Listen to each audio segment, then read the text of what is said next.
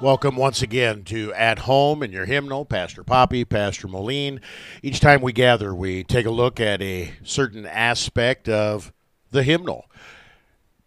We look at Lutheran Service Book, the current hymnal in the Lutheran Church Missouri Synod, but really what we're talking about is a practice and theology of Lutheran worship. We want folks to be at home in their hymnal, in the corporate worship setting of the church, in private devotions, family devotions, and the part of our program that we're going to be talking about today really does have great overlap with regard to what goes on in the corporate worship service and what goes on in the individual life and piety of a Christian. Today we want to talk about prayer in general. We want to talk about the general prayer or prayers of the church. And we'll see if we have time to talk a little bit about offering and the offertory. That's what you heard as you entered into our program today. Pastor Moline, welcome back to At Home in Your Hymnal. Thank you so much. It's good to be here today. Today we want to talk about a theology of prayer and how prayer fits into the divine service. We're looking at divine service setting 1, page 151 and following in the worship service. In our last episode, we talked about the sermon. We talked about what to look for in a sermon, the content of a sermon, how pastors pick what they're going to preach on, everything flowing from the Word of God. And then in the divine service, when the sermon is over, if the creed is before the sermon, we immediately go into the prayers. If the creed is not before the sermon, we do the creed right after the sermon. We've talked about creed and the importance of creed already. And then the next thing, it says, the prayer of the church. Following the prayers, the people may greet one another and all that. So there's really no directive with regard to prayer in general. It just says prayer of the church. It's kind of assumed. So, Pastor, what is prayer and why do Christians pray? Well, the way to define prayer is to call it, and this is the truth, to call it the voice of faith. In other words, I'm married to my wife, and because we're married, we talk to one another. And we have conversations about what's going on, what things we need to accomplish as a couple, how we're going to make ends meet. We talk about, if we're not feeling well, things like that. We talk about our kids. What are we going to do to help them and teach them and things like that. We have that conversation because we're in a marriage. In the same way, because we're in a relationship with God, and that comes about because we have faith given to us by the work of the Holy Spirit. Because we're in that relationship with God, we have a conversation with Him. And so that's called prayer. We tell Him what's going on. We tell Him what things we appreciate about what He's done for us. We tell Him what things we're in need of, at least according to our own worldly perceptions. And we remind Him of the things that He's promised to do for us. Forgive us all of our sins, grant us eternal life through His Son, Jesus Christ, and to provide for us day in and day out in this world. And so that voice of faith that has that conversation with God, that's what prayer is. Prayer is not, how can I gain in this world? Dear Lord, help me win the lottery. Prayer is not, here's what I want, even if it's not according to your word. Prayer is not asking God to do something that's outside of His identity. Prayer is the voice of faith that says, this is who you are. These are the things you've told me I can ask for and talk to you about, and so that's what I'm doing. Okay, so prayer is the voice of faith. I want to continue this discussion with regard to what prayer is and why do we pray, kind of a general theology of prayer to get us started here. First of all, with regard to pray, do I have to pray? Is it a command? Is it a law? You use this conversation kind of talk when relationships are strained. The first thing that goes away, oftentimes, is communication. And so, is prayer a law? Well, I'm always hesitant to say It's a law in sense of, you must pray or you won't be saved. That's Pray continuously, pray without ceasing. this. We have Bible passages that would tend to take us in that direction. And there's Bible passages that are exactly correct. The thing I don't want anybody listening to the program is think that I am saved through my prayers. That's not the case. You're saved only through Jesus. Now, because you're saved through Jesus, just like with all the other laws that are in the Scripture, you do them because you have faith. And the good tree bears good fruit. A Christian prays because Scripture teaches they ought to. Scripture prays because Christ has saved them. A Christian prays because it's the good and salutary thing to do in the life of faith. And so Scripture says we should pray, but it also teaches at the same time we're not saved by our prayers. And so we have that tension there that kind of we're on the tipping point, to use the term used in the media so often. We're on the tipping point there. We're supposed to pray, yet our salvation's found only in Jesus. And I guess that's how I'd answer that. Okay, the common terminology in the church, and especially in the Lutheran Church, is means of grace. Means of grace, the way that God brings, delivers, channels His grace to us, word and sacrament. Correct. The word preached, taught, sung, the word, and the sacraments of holy baptism, the sacraments of the Lord's Supper. So based on everything you've said, prayer is not a means of grace. Is that yes or no, correct or not? Correct. And that's what I wanted to emphasize, because many, many, many people think that it is. You ask a person, how are you saved? By prayer. And that's not the case. And I've noticed that a lot of non-sacramental churches, oftentimes because the old Adam or the old Eve craves sacraments, they crave something tangible, what they have replaced the sacraments with is prayer. And you even hear some Lutherans talk this way. God works on us through word and prayer. Word and prayer, the most important things in the whole world. And so I think some Lutherans are almost afraid of this topic, afraid to encourage people to pray, lest they are given the impression that prayer somehow is a means of grace. And so what we want to do is we want to be truly biblical Christians, which means we want to be Lutheran. Mm-hmm. And with regard to a theology of prayer, this is something we are doing in joyous response to the gospel of Jesus Christ. We are doing this in joyous response, flowing from our faith. That, to me, Pastor, that sounds an awful lot like a good work. It is a good work. So is prayer a good work? I would say it is a good work, and that it is a good work that we as Christians do, the voice of faith that speaks because we are alive in Christ and talks to God about the things God desires us to talk to Him about. Okay, in that vein then, I'm thinking of Article 6 of the Augsburg Confession, the new obedience.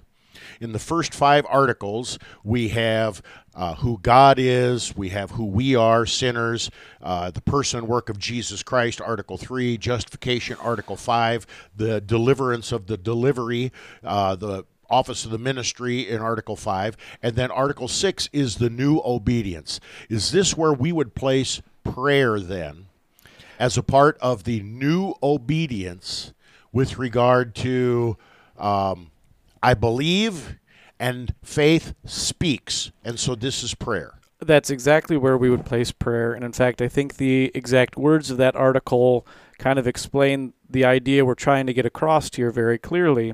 Lutherans teach this faith is bound to produce good fruits, and that it is necessary to do good works commanded by God because of God's will, but that we should not rely on those works to merit justification before God. For remission of sins and justification is apprehended by faith, as also the voice of Christ attests. And this is also then taught by the fathers. The article goes on, we're not saved by doing good works, but because we are saved, it's necessary that we produce good fruits. And this, I know... And that's the tension. That's the tension, and that's the difficulty in talking about it. It's both things at the same time. Okay, so... in the time that we have here, I think at this point in time, it would be wise to point out that if prayer is not a means of grace, if prayer is not a good work, then anything that smacks of a praying Jesus into your heart, a believer's prayer, making a decision for Christ, this would fall into the category of works righteousness and trying to use a good work or an act of new obedience to create or sustain faith. And so that is contrary to God's word. It's also contrary to the Lutheran confessions. Is that a fair natural progression from everything we've talked about, Pastor? That's exactly where I want to go, and that's why I wanted to say, too, we cannot be saved by our prayers. The voice of faith comes about because we have been saved, but it cannot make God happy with us. It cannot please God. It cannot earn our salvation, all those things in terms of salvation. We do it because God has done all that is necessary to save us in our lives, and so responsively we respond with prayer. Okay, so everything we've talked about here is in regard to prayer in general, kind of a general overarching theology of prayer. We have in the corporate worship service, and that's what we're talking about here, is we're working our way through Divine Service Setting 1, and it applies to all the divine services. We have a spot in the worship service that says the general prayer. From Pastor Fram's Bible study, the prayer of the church is the key intercessory prayer of the congregation, in common with the whole church, that is offered after hearing the word of God proclaimed. God has spoken to us, and now the church replies on behalf of the whole people of God in Christ Jesus and for all people according to their needs. Pastor, the question that I want to have you ponder as we go into break and that I want to pick up in our next segment is with regard to prayer. One, is prayer an act of worship? And two, what is the difference between individual prayers and the corporate prayer of the church? I want people to ponder that, and I want you to ponder that. We're going to address those when we come back from our break. This is At Home in Your Hymnal. Pastor Poppy, Pastor Moline. We're looking at the divine service, specifically prayer. Don't change that dial. We'll be right back.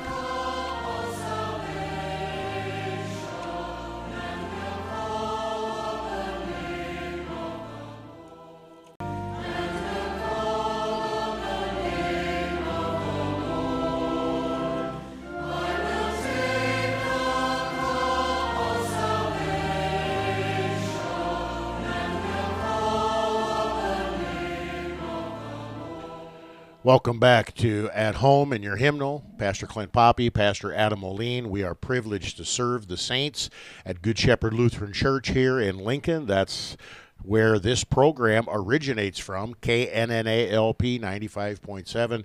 Check out our archives, our website, the places where you can hear this program and similar programs on the various podcast places that are out there. Lacrosse957.org. Give us some feedback. We've been, for the last, many episodes, working our way slowly and surely through Divine Service Setting 1. Here on episode 24, we're looking at prayer. I left Pastor Moline with a couple of questions before we went into the break.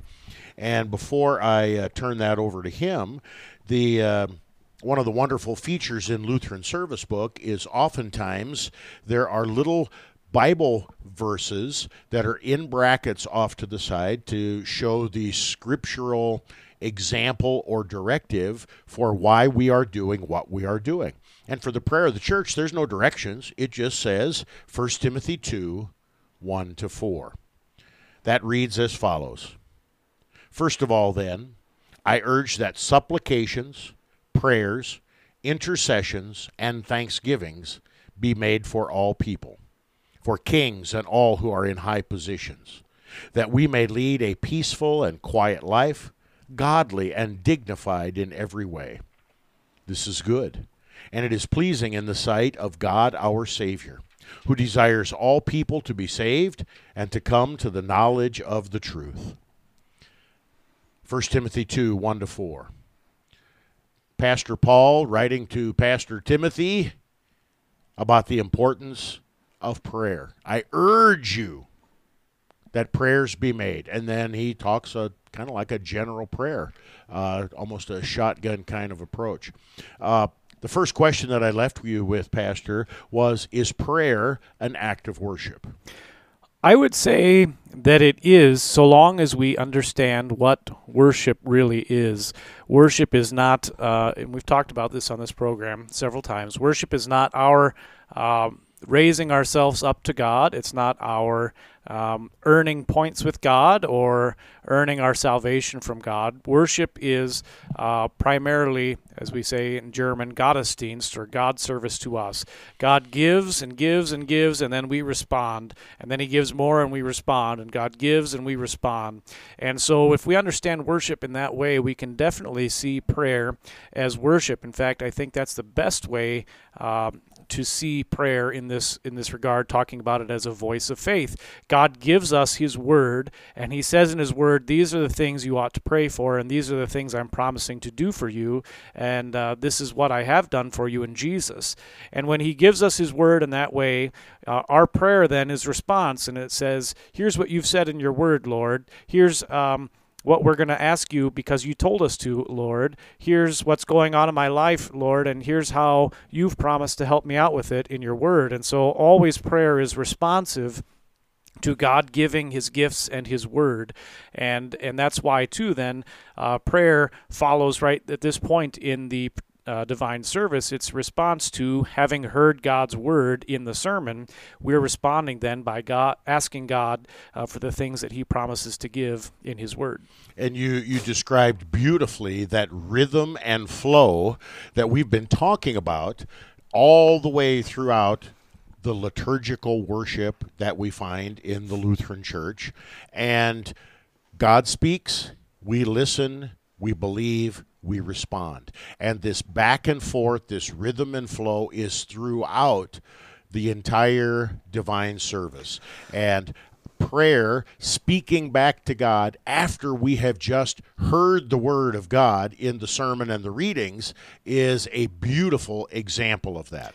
And it's worth pointing out then, if we go to the Catechism, in the daily prayers section, we see this happening as well, and understand that this voice of faith that prayer is, that worship of prayer, is not just something that is confined to what we do on Sunday morning, but rather Luther says when we get up in the morning, we make the sign of the Holy Cross. We say in the name of the Father and the Son and the Holy Spirit. We repeat the Creed and the Lord's Prayer, and then we can add more prayers to that and even have the morning and evening prayer. And then we go off to work singing a hymn like that of the Ten Commandments or whatever your devotion may suggest. In other words, worship is something that we do day in and day out in terms of prayer and the Creed and the Lord's Prayer and even being in God's Word on a regular basis. And so we can't just limit all this to Sunday mornings in that way. Yeah, 60 or 75 or 90 minutes once a week, that is not worship. And properly understood, the entire life of a Christian is a worship response back to the love that God has given us. Now, I think it would be good at this point in time, I brought out that question, is prayer an act of worship? Back in the olden days, in the catechism, we used to have a question like that in our synodical catechism that said, is prayer an act of worship? And then it was yes. Amazingly, since the early 90s in the catechetical reviews and revisions that have come out, the synodical catechism in the Lutheran Church Missouri Synod has omitted that question. And I think the reason, and again, not looking for some big, broad conspiracy theory here, but I think the reason why that question was changed or removed is because of our brothers and sisters in Christ in the Wisconsin Synod, in the ELS, what is that, Evangelical Lutheran Synod, and some of the smaller Lutheran synods that have a teaching called prayer fellowship. And that altar and pulpit fellowship extends from the altar and pulpit into every aspect of the life, even a common table prayer. So you would not be able to have a common table prayer with someone who did not have the same confession as you. We do not ascribe to that in Lutheran Church Missouri Synod, but we still say that prayer is an act of worship. And I think it's very, very unfortunate that that question was removed from our synodical catechism. I'm on a personal mission and a personal goal to get that back in at some point in time, but it doesn't stop us from teaching the truth with regard to this. Now, one of the other questions, Pastor, that I left you with before the last break, we need to get at that before our entire segment is gone here, but to talk about the difference between the corporate prayers of the church and the individual prayers of the Christian. Now, in one respect, it seems pretty clear. One you do with a group of people at church, the other one you do by yourself or with your family. Based on what you just said with regard to an understanding of what prayer is as an act of worship, it would seem to me that there's no difference. And, Lutherans always want to have it both ways, and then ride that paradox all the way through. I want to share with you some words from Dr. Kenneth Corby, now in heavenly glory, in his awesome book, Prayer, Pre-Reformation to the Present, Notre Dame Press, 1977, page 131. Dr. Corby says, liturgical prayer originates with the faithful reception of the liturgos, the intercessor, Jesus Christ. As Savior, he comes to serve. Faith is to be served by him, and thus united with him in the great exchange he effects. As priest, he prays on our behalf. To be united with him is to be made a priestly people in the reciprocity, I always have trouble... Reciprocity. Thank you. Of praying with him. Jesus Christ is not a priest for himself, but for the glory of the Father's will to grace us with the blessings of eternal life. Believing is receiving this life, living only on him. Hence, as priestly people, we are not priests for ourselves. The formation of the inner man in prayer is the formation of an intercessor in union with the intercessor. Whether in private or public, such prayer is in community. It is churchly in that we are called into fellowship with Jesus Christ and through him with the church. What's your reaction to that quote from Dr. Corby? Well, Kenneth Corby is a very bright man. There's a lot there in that particular quote. We could probably talk for a long time about it. I think when we pray, whether it be corporately or individually, what we're really doing is following after the example of Christ, who oftentimes prayed. And in fact, I would say, as long as we understand it correctly, still prays for us now, in the sense that he still declares to God on our behalf day in and day out that don't hold Clint's sins against him, don't hold Moline's sins against him. My blood covers them over. And so when we pray, that's the foundation then, that our forgiveness is in Christ and that he's also praying for us. And then by extension, we can also pray for all the other things in our life. And so corporate prayer, we have one person that's doing that on behalf of the whole body. And in some respects, it's partly for good order. Can you imagine if everybody during the prayer section just started shouting out what they needed to have prayed for? It would be a longer service, and it would be kind of chaotic in that point in the service. Rather, we do it orderly for the sake of the whole body, so that we can make sure everybody's included, but yet in a orderly way. The same way, then, we're free to do the same sort of thing in our own private life, to bring before God petitions, what's going on that he's promised to provide for us. And then we also ought to, in our individual prayer, pray for our brothers and sisters in Christ, whatever we know that's going on in their life. And so husbands, pray for your wives, wives, pray for your husbands, parents, pray for your kids, and this builds then back into the table of duties that's in the catechism and what the responsibilities in our different vocations are as well. I think one of the things that stuck out to me in that Corby quote is that making that connection with Christ. Christ is our great high priest. One of the jobs of the priest is to pray and offer sacrifices. Christ does not pray for himself. He prays for us. Yes. We, as the part of the priesthood, if you want to use that term. I hate it, priesthood of all believers, the royal priesthood, connected to Christ, following in Christ's train. Our primary thing is not to pray for self, but it is to pray for others. And in that respect, really, we are church when we think not so much of ourselves, but when we think of others. When we come to church and we have that general prayer time after the sermon, you've probably noticed this, Pastor. This is a time when some people are shuffling through their purse or their billfold, getting their offering ready. This is a time when people go out and go to the bathroom, or if they have to have a quick smoke or whatever. This is usually a time that people don't take all that seriously. I want to ask you when we come back from break, why is it that we are so cavalier with regard to the prayers? And sometimes, while we almost get angry when the prayers take too long, why are we praying for all these people? Can't they pray at home? You know that. You've seen that. You've sensed it. What is it with Lutherans and maybe Christians in general and this almost seeming obsession with not wanting to pray corporately? Hang on to that question. We're going to ponder that for the break. We'll be back in just a short time. This is At Home in Your Hymnal. Pastor Poppy, Pastor Moline, Divine Service, prayer. Don't change that dial.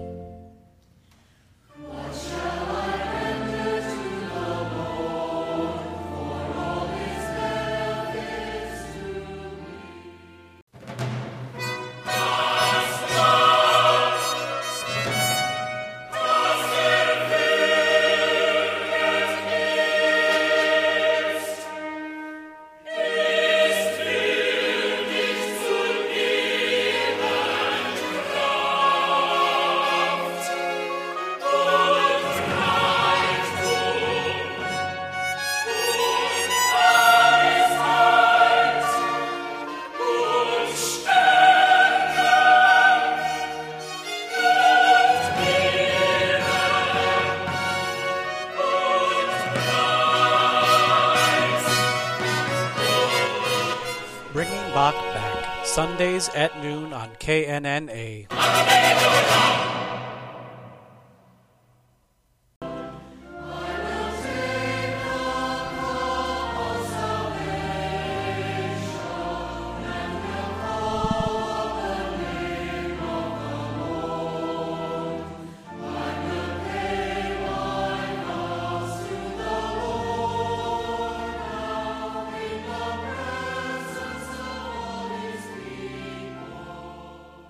I will pay my vows to the Lord now in the presence of all his people. Man, is that what we're doing when we pray? Paying our vows, paying our dues. Some of the biggest criticism I've had over the last 30 years in the church has been with regard, believe it or not, to prayer. I remember one time in the prayers of the church, somebody came up to me before the service and said, "Oh, Pastor, it's really dry." And this was in farming community before my Lincoln days. It's really dry. We need rain. Would you pray for rain? So in the general prayer, I gave an impassioned plea that the Lord would know our need, remember our need, and send rain. And after the church service, I had one of our members, a farmer, a hay farmer, who was waiting for me and dressed me down like I haven't been dressed down in a long time. "What are you doing praying for rain? I got hay down. The last thing I want is rain. I want sunshine." So I learned to pray for seasonable weather. Seasonable weather. We'll put it in the Lord's hands.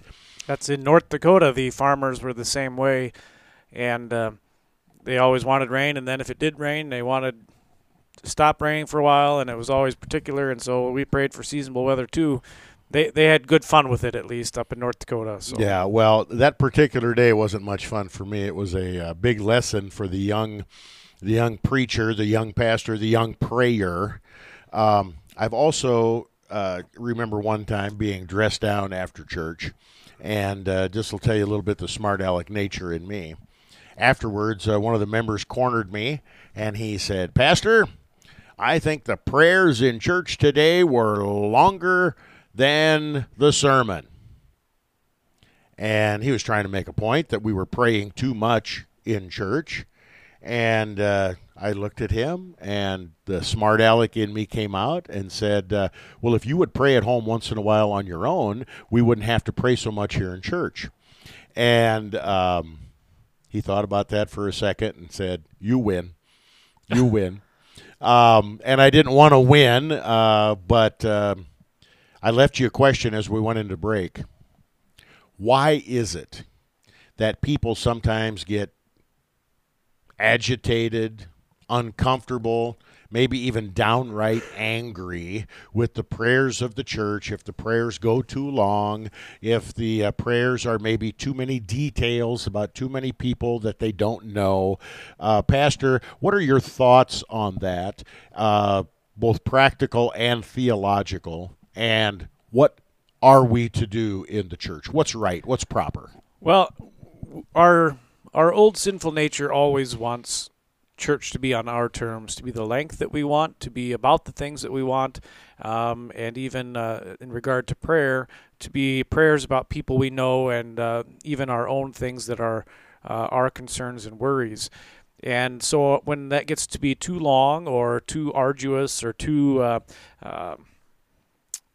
too difficult for us to stay focused in, our sinful nature wants to complain.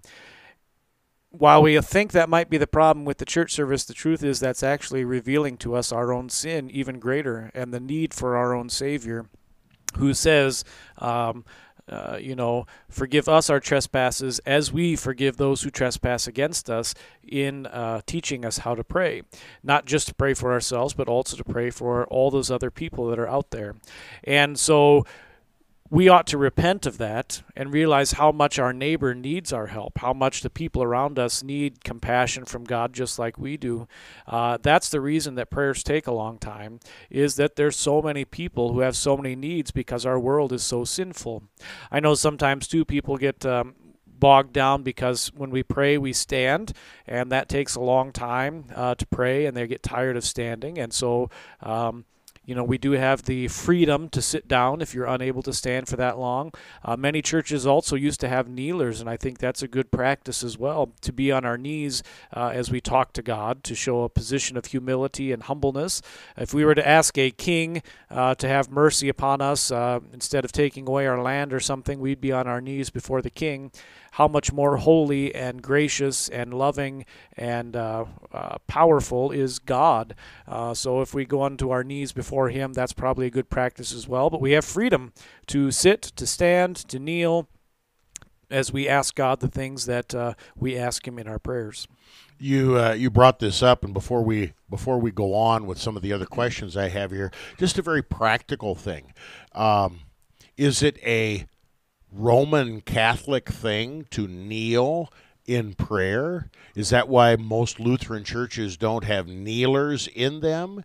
And is it inappropriate for a Lutheran to assume the posture of kneeling in prayer? Is that some crypto-Roman thing? And just some general, I don't think you and I have ever had this conversation before, so we'll do it on the air. Yeah, that's good, right? No, kneeling for prayer is not a Catholic thing. It is a Christian thing, and there's even examples of that in the scriptures themselves, where people kneel down to pray before God. In fact, we also have examples of when people talk to Jesus and they realize who He is, that He's God in the flesh. They fall down in prayer and in humility before Him upon their faces. And so it's not a Roman Catholic thing to kneel for prayer. And yet, at the same time, we cannot make a law or a rule about it. We have freedom in that regard before our God. So while it does teach humility and humbleness before God, it is not required for prayer. Once again, we cannot put requirements upon it because it's an act that flows out of faith, rather one that earns salvation. Now, why don't we have kneelers in many Lutheran churches? Here we're going to see what you think here. My take on it is, when we're remodeling churches and we're building churches, and you look at the cost to build a sanctuary, you have a huge amount of cost already in just having regular pews or even chairs that lock together or whatever, however you're going to do it. It costs more on top of that already large expense to have the kneelers that are added into that. And so perhaps not having kneelers shows how thrifty we are. Is that a positive way to put it? Well, you're putting the best construction on it. I was just going to say Lutherans are tight to a fault, squeaky tight, and I think sometimes we glom onto that excuse. Oh, that's a Roman Catholic thing, so we can save some money and not have to do it. There are several Lutheran churches that have kneelers in them. You drive down the road to, I believe it's St. Paul Lutheran Church in Beatrice, Nebraska. They have kneelers. There are kneelers on the pews at both seminaries, both the conservative seminary in Fort Wayne and the more progressive seminary. Yeah, this is not a theological thing. I think for most people, they either don't think about it, and if they do think about it, it's a financial issue. So I think that's where it is. There is nothing distinctively Roman Catholic about kneeling and a kneeler in prayer or anything like that. However, I will say Roman Catholics, by and large, have not spared the expense. They have put kneelers in the vast majority of their churches so that people have that option to kneel, to pray. And we need to give credit where credit is due. Right. That's a good thing. It gives them the freedom to make that decision. Gives them the and freedom. the personal piety, whatever that is, to act that out, whereas we do not. Amen. Amen. All right, now, with regard to the corporate prayers of the church, Pastor, Christians are often private people. Lutheran Christians are like private people on steroids. Nobody wants anybody to know what's going on in their life. Why in the world would a Christian tell the whole world what's going on in their family, in their health life, whatever? Why would someone ask or request that a particular thing, crisis, problem, joy, whatever, be prayed for corporately in the church? What would be the reason, the motivation, and why would you encourage and suggest people to do that? Well, the truth is that we are, as a church, the body of Christ. We are one body, Christ being our head and the rest of us being all the other members of that body. And I know we might get embarrassed about it, but the truth is, and I know Luther said this, and it gets quoted a lot today in our modern Lutheran church, if I am getting up in the middle of the night because I hear a noise or need to go get a drink of water, walk through the doorway, and I bump my toe on something that I didn't see there, my littlest toe, I kick something, how does the rest of my body respond? Ouch. Yeah. It's not like it just ignores the pain in my little toe. My knees buckle, my waist bends forward, my hands grab my toe and rub it, my mouth screams out in the darkness, my face cringes, the whole body together hurts with the little toe to support it and care for it in that time of need. The same sort of thing is true in our prayers. When one of our members in church is having an issue, the rest of us are able to show compassion, share in that burden, pray for that person in that need, support them and help them in their time of trouble. And that is part of the corporate nature of prayer, is that we are the body of Christ and we're all in this together, to use the colloquial term.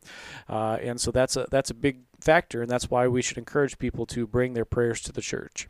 When churches get large, this can be almost burdensome to have 10, 15, 20 pages or minutes of prayers. And so the larger the church, the smaller the amount of general prayers. The smaller the church, the larger the amount of general prayers, specific petitions that have come forth. That's what I've noticed anyway.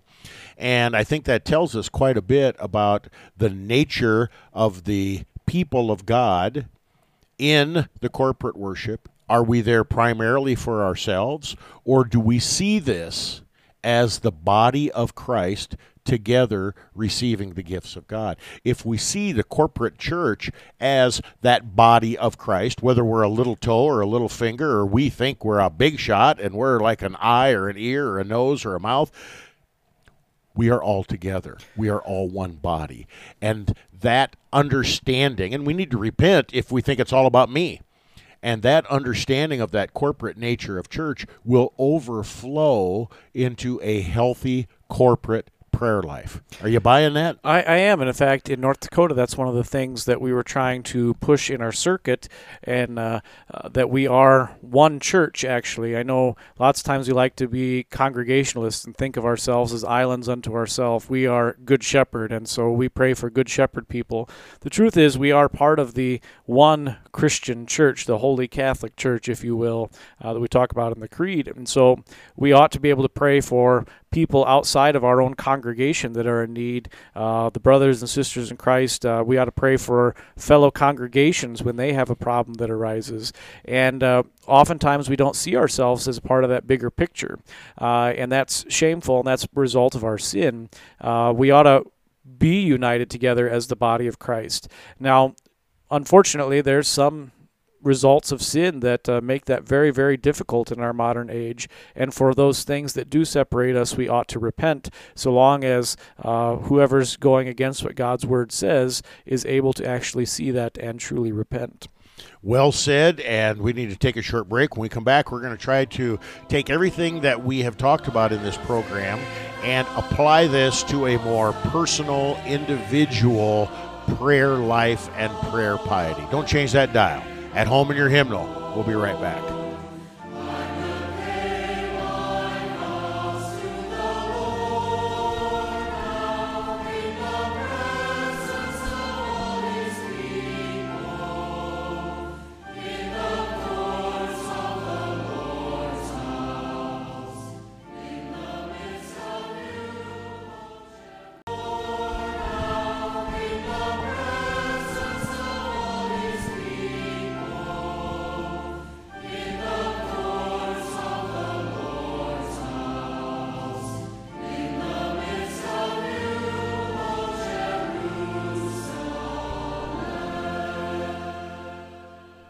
Welcome back to At Home in Your Hymnal. This is episode 24. We've devoted this entire episode to a theology and practice of prayer.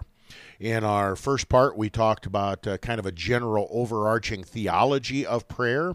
We then moved on talking about the nature of prayer. Prayer is an act of worship, how that worship looks corporately and individually. In our third segment, we look completely at the corporate prayers of the church and that admonition from God in 1 Timothy chapter 2, verses 1 through 4, about what we should pray for and who we should pray for. And now in this last segment, I want to take everything that we've talked about so far, Pastor, and I want to distill this down. You know, so many times we talk about, what we do in our corporate worship service. We're there for an hour or two a week. We hear the Word of God. We are filled with the love of God, with the grace of God, and then we move out into our vocation. We move out into the world, and we put in practice everything that God has given us. Some people would say that we get our bucket filled, and then we go out into the world, and then by the end of the week or after a few days, our bucket is empty, and so we need to come in and get filled again. Every analogy breaks down at some point, but that's not a bad one. That's not a bad one. We're talking about our vocation here. Before we look at some of those specific things with an individual prayer piety, I want to ask you just a general question about prayer, one that I've heard more times than I'd care to admit. People don't want to pray. They don't see the need for it. They think it's kind of a waste. We've heard this on the news quite a bit here lately, when some tragedy happens and then a politician says, well, let's send out our thoughts and prayers. And then people say, I don't want your thoughts and prayers. That's meaningless. You've got this thing going on, in Washington and in Hollywood as well. The simple question is this. Pastor, if God really knows everything, why do I need to pray? Doesn't he know that I'm hurting? Doesn't he know that I'm celebrating? Doesn't he know what needs to be done? Am I like telling God what to do? Is God like, am I the puppet master and God is a puppet? And if I can pray enough or get enough people on the email pray list that I can manipulate God? If God knows everything, why do I pray? Yeah, or even the Facebook or Twitter thing, if you're going to pray this, forward it to 10 people so they can pray it too or whatever, and then it'll come true. Yeah, well, that doesn't bother me as much as if you don't forward this to 10 people, bad things will happen to you.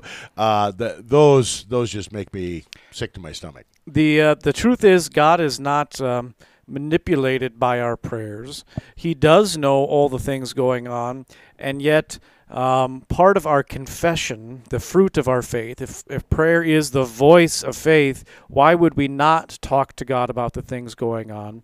Especially because then it is for our benefit, so that we might actually understand how God promises to work and what things God promises to do.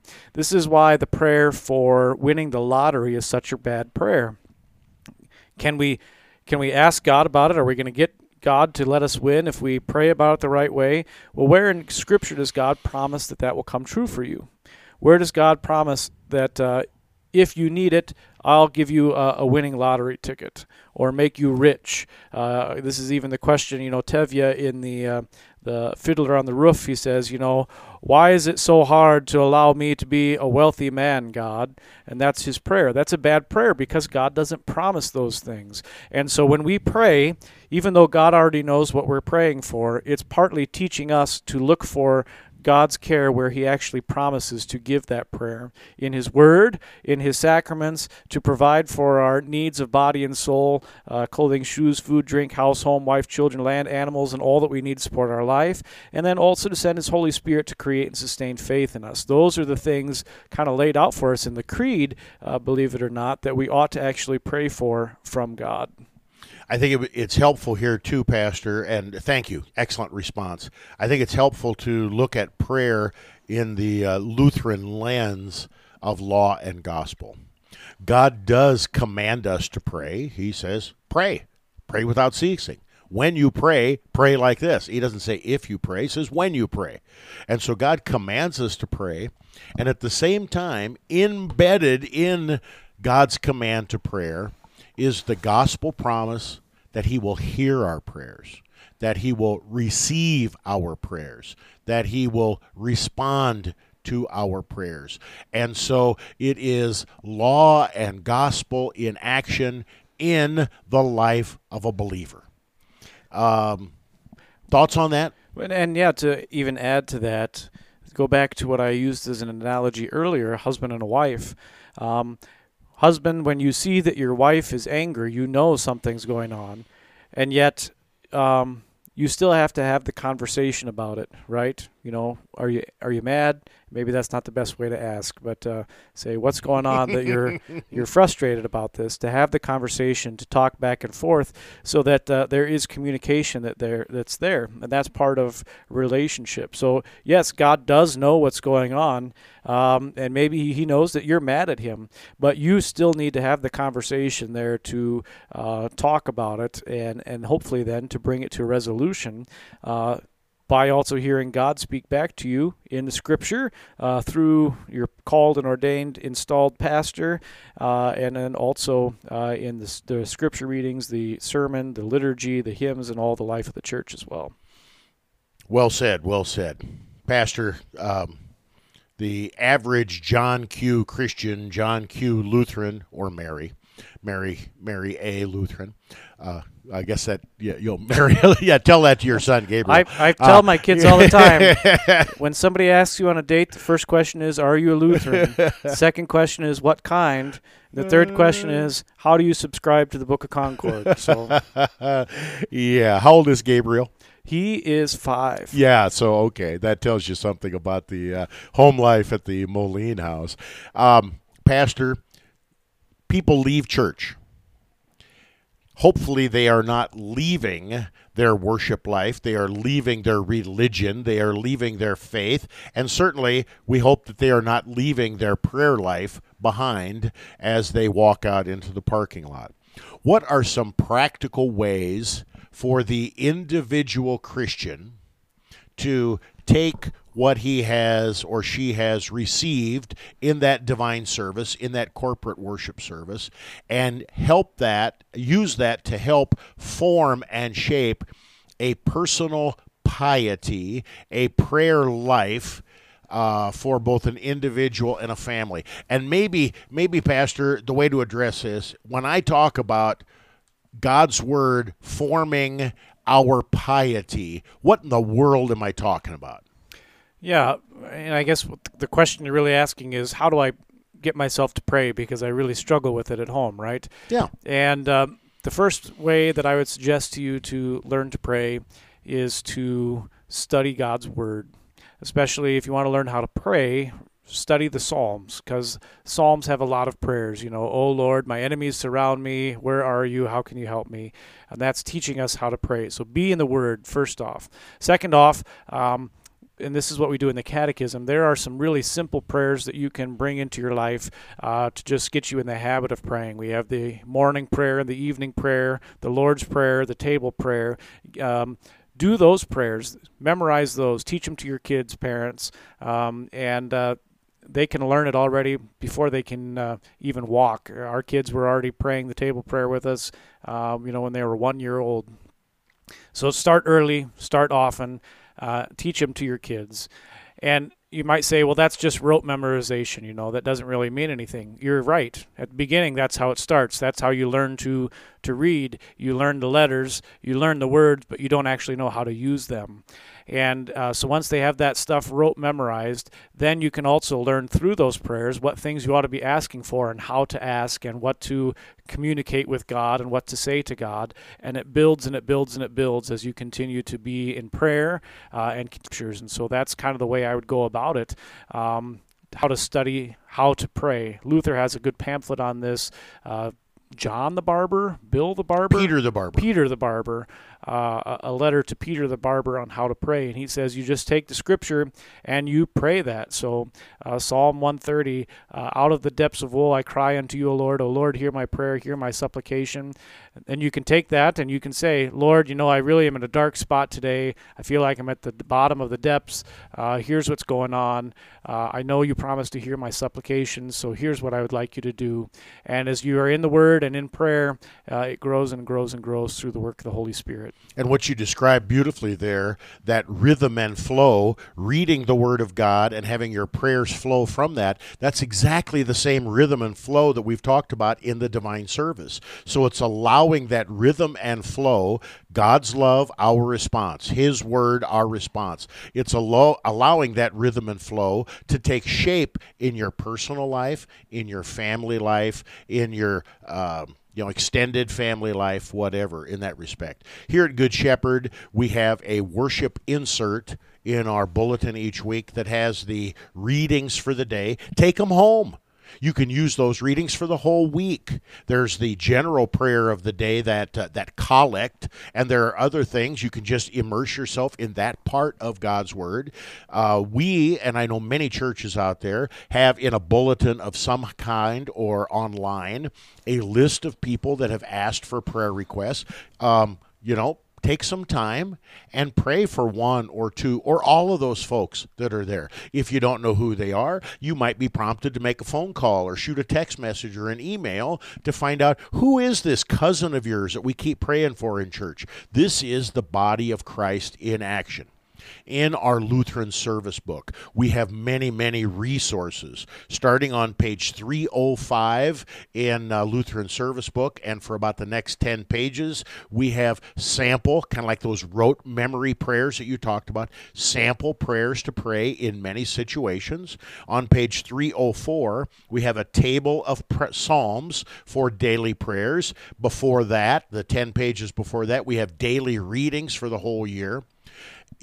How you do it and the system that you use is irrelevant. To be in God's Word and have God's Word form and shape your heart, so that you want to pray. Not only for yourself, but to pray to the one true God who promises to hear for your family, your brothers and sisters in Christ. Pastor? And there's resources out there to help you with that besides the hymnal. You have the section, the hymnal, of course. You have also CPH has a, what's the name of it? The Portals of Prayer. Portals of Prayer. They also have a big leather-bound book that has both a scripture reading, a reading from a father of the church, and then also Treasury of Daily Prayer. Treasury of Daily Prayer. Stark's prayer book has just been reprinted, and it's not bad. Brian Wolfmueller on his website has a week in, week out. It has a hymn and a prayer, things to pray for each day that you can do. So there's lots of resources out there. Ask your pastor about. They're happy to help you. And we pray that God would move the people of God to be a people in prayer. Prayer to the one true God in joyous obedience and response to the God who has loved us and gave himself for us in the person and work of Jesus Christ. This is episode 24 of At Home in Your Hymnal. Pastor Poppy, Pastor Moline, thanks for tuning in. When we come back with episode 25, we're going to be looking at everybody's favorite topic, the offering and the offertory. God's richest blessings in Christ.